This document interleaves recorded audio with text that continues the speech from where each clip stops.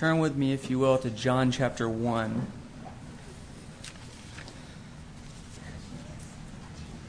Earlier in the week,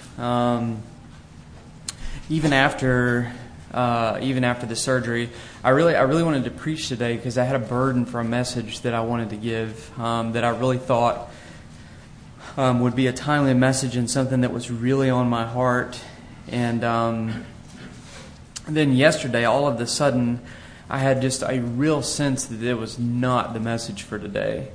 And I started to question things as to whether, I had done the right thing by trying to go ahead and press on after surgery to preach. And so I was praying and asking the Lord and thinking through what I might can give. And my mind came back to John 1 here. And I've said this before, I don't know if this is the message for today, but I think this is the text for today. And so when we read this, I really want you to listen to this. I pray that the Lord would help us to hear the word of the Lord this morning, to actually sit under the word of God this morning as though you've never heard it, even though it's a familiar voice. Because what John is all about, and especially concentrated in chapter 1, is the subject of life, spiritual life, vitality. And I felt like this was the right thing, and I had a sense, at least some sense of rightness about it, because as Rachel and I were talking through it last night, and I was talking through the message, we ended up in prayer and just pleading with the Lord that He would not let the life leave. Yeah.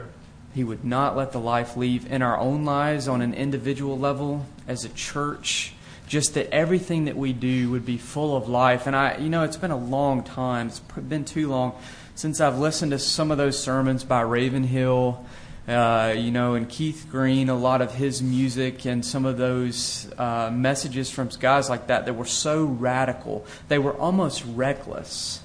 And I was sitting there thinking last night, the reason why they were that way is because they were scared to death of losing the life.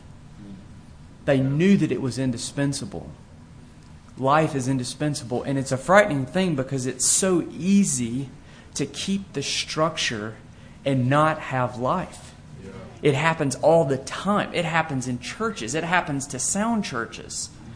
It happens in the life of individual believers, even true Christians. You can get into a season where the mechanism is moving forward, everything feels fine, but the life is gone.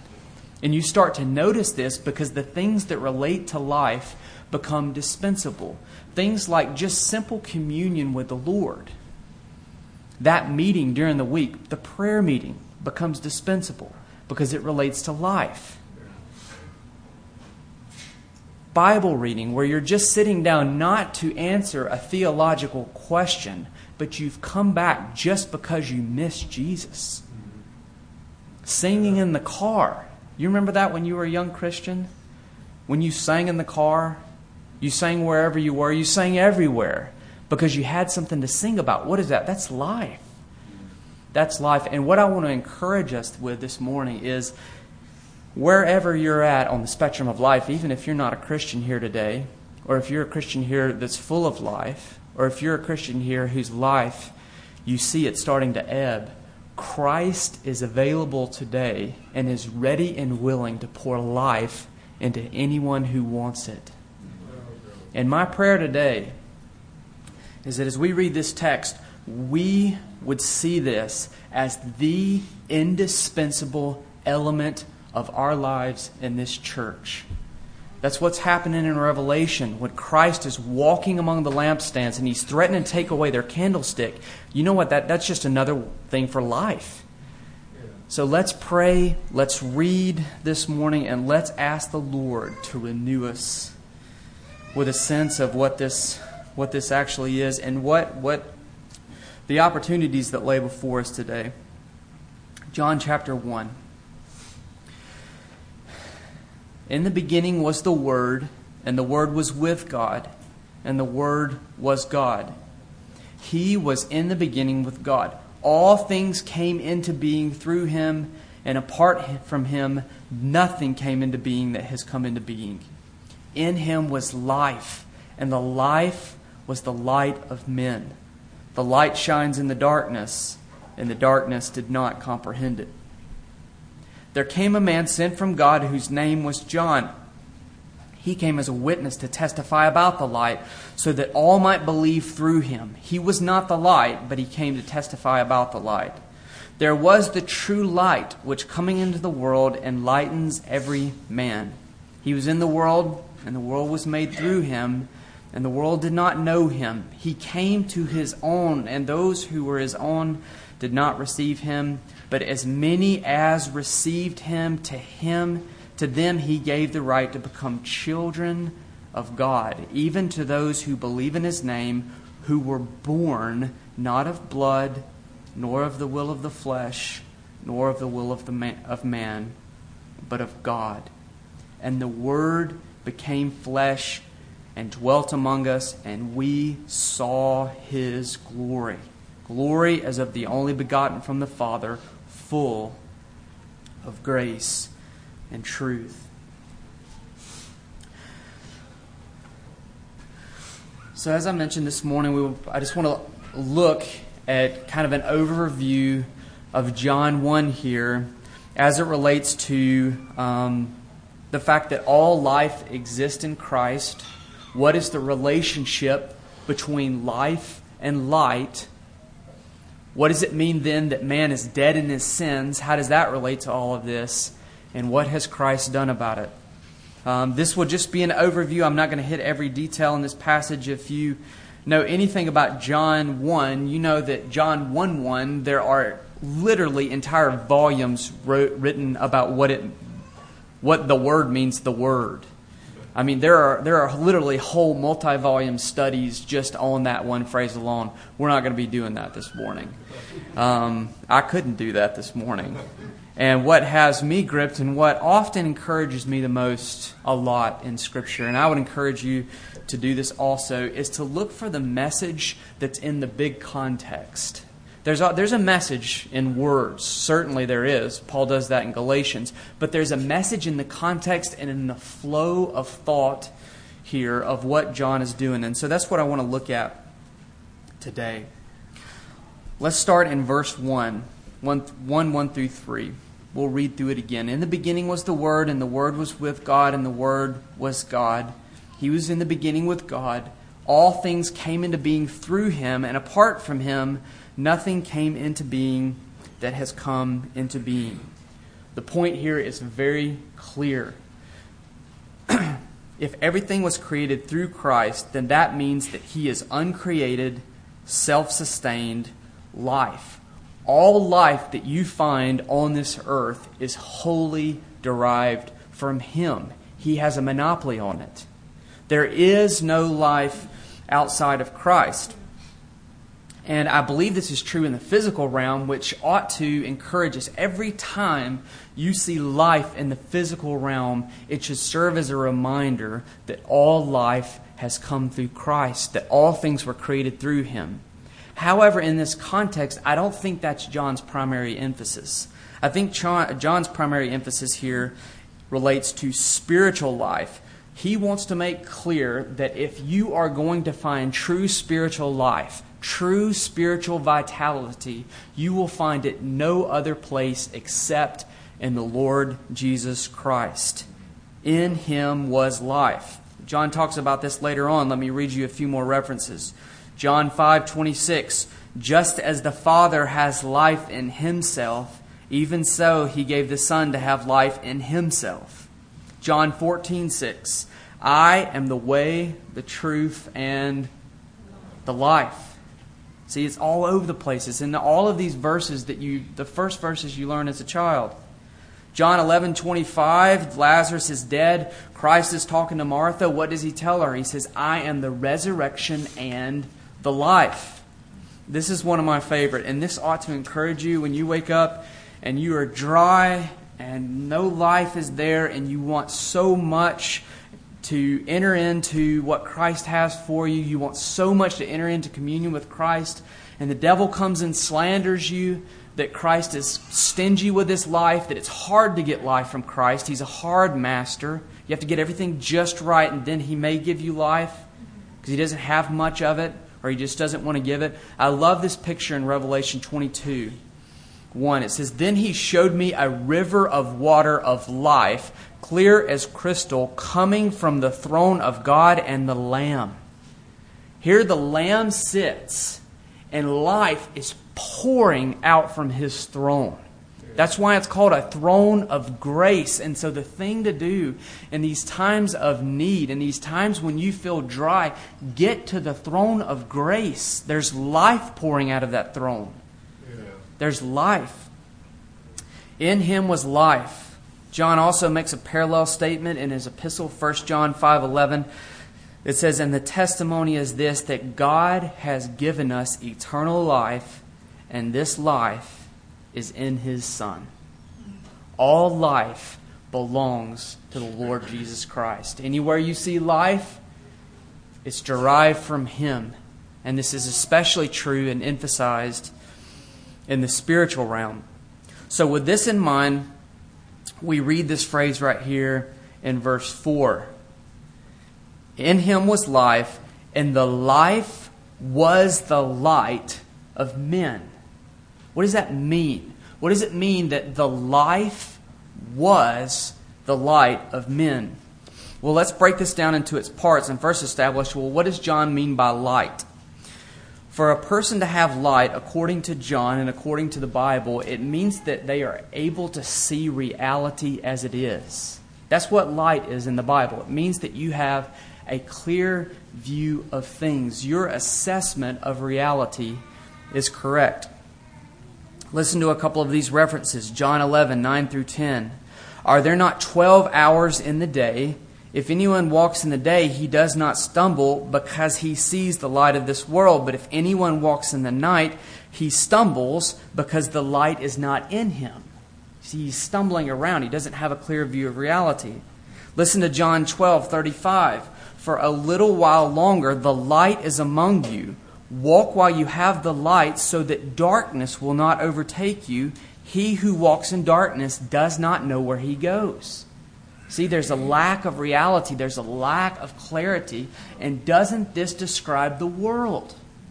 People bumbling around in darkness, doing all sorts of things that are just insane. You watch people trying to alleviate the unhappiness in their life, running headlong into things that are very clearly going to make them even more unhappy. They throw themselves at idols. They throw themselves at relationships, hoping that the next thing that they find is finally going to be what solves their problem. Hoping, like the devil, has like a carrot dangling on the end of the stick, leading them along, and it's just pure insanity. No one in the history of mankind has ever found any peace outside of the Lord Jesus Christ. And guess what's happening this morning, though? Everyone's trying to find peace outside of the Lord Jesus Christ. That's why what happens is you find these people on Wall Street, these multi-billionaires, they end up killing themselves. Why? Because they finally got to the top. They finally got to the end, and they saw there really is nothing here. It was a lie. See, everyone downstream is still thinking, man, if I can get to the next thing, that may be what makes me happy. But this guy up here who's finally gotten it all, he realizes it's a sham. There is no peace in this world. What is that? They're walking around in darkness. They don't have any reality. No reality. So that's what it means to have light. You have a clear assessment of things. So the point that John is making is that the only way men are going to have light is if they have life. You see the connection there? In him was life, and the life was the light of men. Christ himself says this, John 8:12. Then Jesus again spoke to them, saying, "I am the light of the world. He who follows me will not walk in darkness, but will have the light of life." There it is, right there. You want light. You want a clear assessment of reality. You want to see things as they clearly are. And this not only applies as a side note to non-Christians. A Christian can get into this state when life is ebbing, when you haven't been cultivating the love relationship with Jesus Christ, and maybe you've been busy with a lot of things that are good things, but the life is not being cultivated inside of you, reality can start to get dim in you. And what happens? What happens? Oh, we've seen it happen at prayer meeting. We've seen it happen at other things. You're praying along. You feel like you're praying in this, this massive wet blanket is over you. There's no reality. You want to quit. And all of a sudden, life springs up and you start seeing the things that are real and earnest, and you start praying for weighty, important things. And you start saying to yourself, what have I been doing? These things are the priority. What happened there? Life starts to come back, light shines, and you can finally see reality again. Finally see reality again. So it is in this context of, let me see here, let me make sure I'm not skipping over something. Okay, here. So it says right here in verse 5, it says, the light shines in the darkness, and the darkness did not comprehend it. It's in this context of a dark world that is devoid of the life of Christ and therefore has no light, no reality, this dark world, that Christ comes and shines in the darkness. And as I read this text here, the darkness does not comprehend it. You skip down to verse 10. And you see what happens when light shines in a dark world. He was in the world, and the world was made through him, and the world did not know him. He came to his own, and those who were his own did not receive him. Light comes to a dead world, shines forth, and what happens? They yawn. They didn't see anything.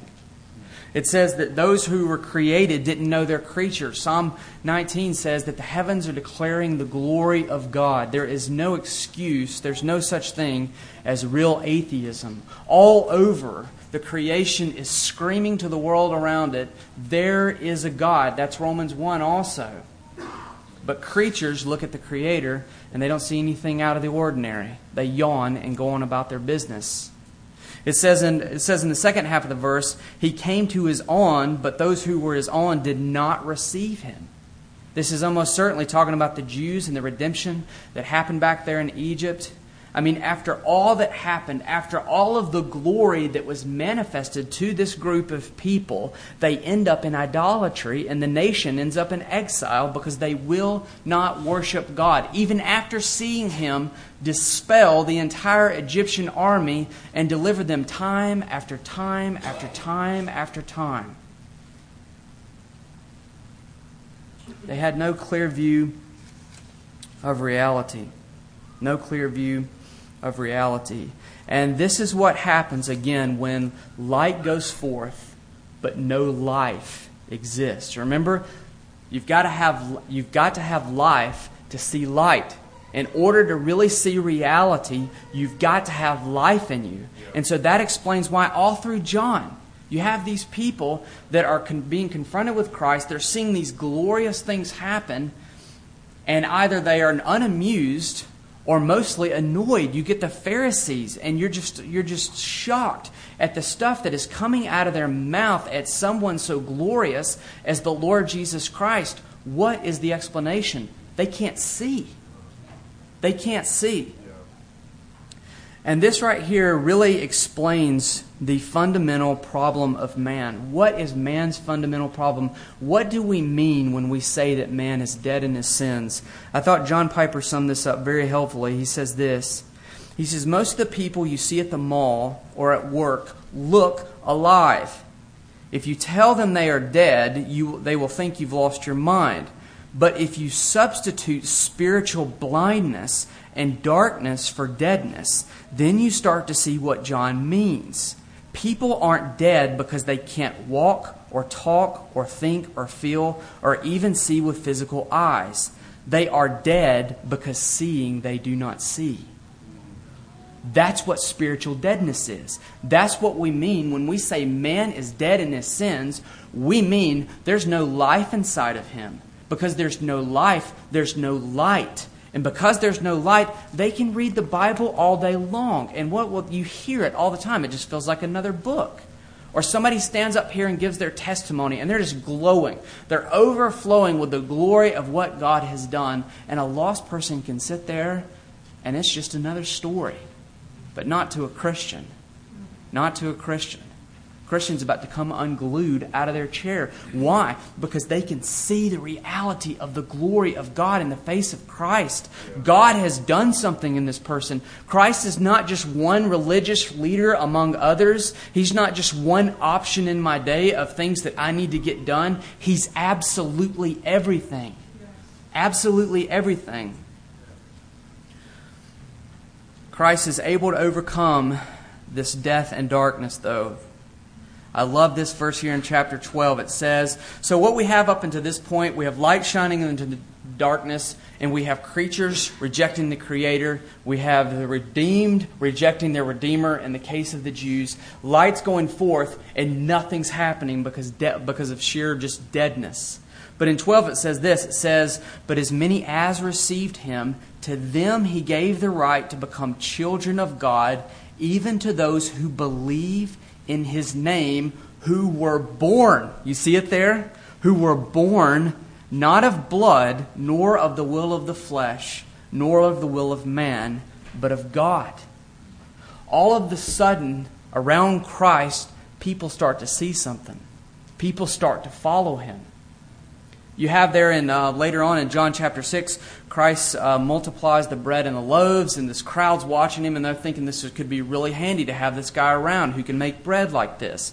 So they want Him around, but then He starts talking and gets Himself into trouble. He starts telling them what it's going to cost to be a follower of Jesus Christ, and they don't like this anymore. He's great when He's doing stuff like making bread, supplying their needs, maybe saying some things that don't offend. But when He starts talking about the demands of discipleship, it comes down to the fact that they don't think that He's worth it. And so it specifically says later in John 6 that many who were following Him turned away and followed Him no more. But there's this little group that couldn't. Jesus turned. Would you have done this in John 6? All these people have already left. You've got the little band of disciples who we all know are very fragile, just like us, that are left. Instead, Jesus, He doesn't turn to them and say, "No, listen, guys, these guys they're misunderstanding. They're applying this too far. We can kind of ease you into this." He doesn't say this. He says, "Do you want to go too?" It's amazing. That's authority. That's glory right there. He's not groveling. He's not needy. He's not, "Oh, guys, don't misunderstand it." He stands alone outside of humanity, towering over everyone, and says, "Do you want to go too?" And what does Peter say? "Lord, to whom shall we go?" Yeah. What happened? Peter saw something.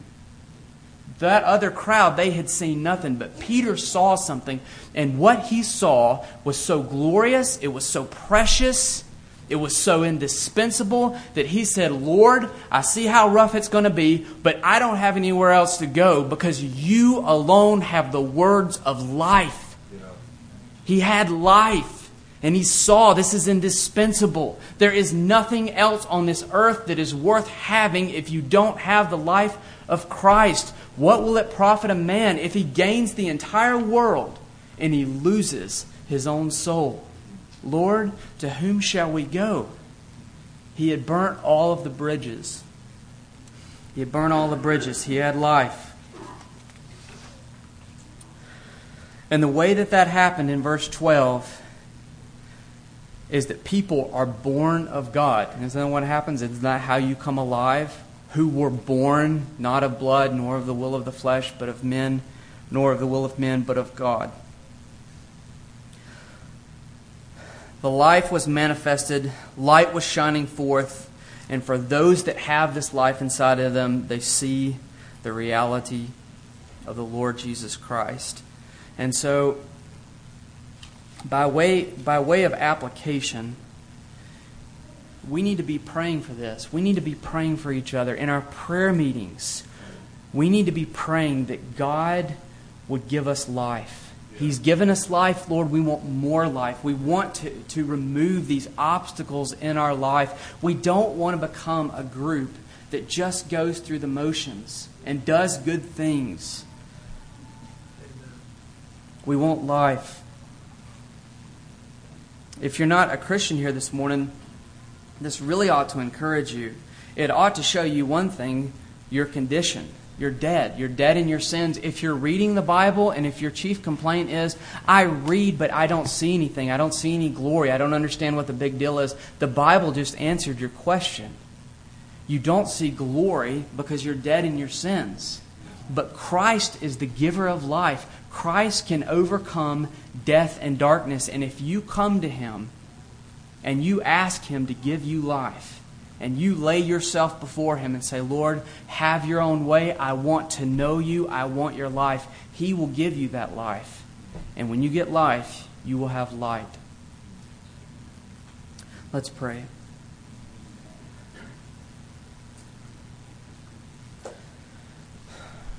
Lord, again, we want to come and we want to ask, Lord, that you would make these things real to us. I pray you might be pleased to use the word today, Lord, or maybe use something that's said to stir us up, Lord, to press on, to know the Lord, to not settle down for anything less than a vibrant walk with Christ.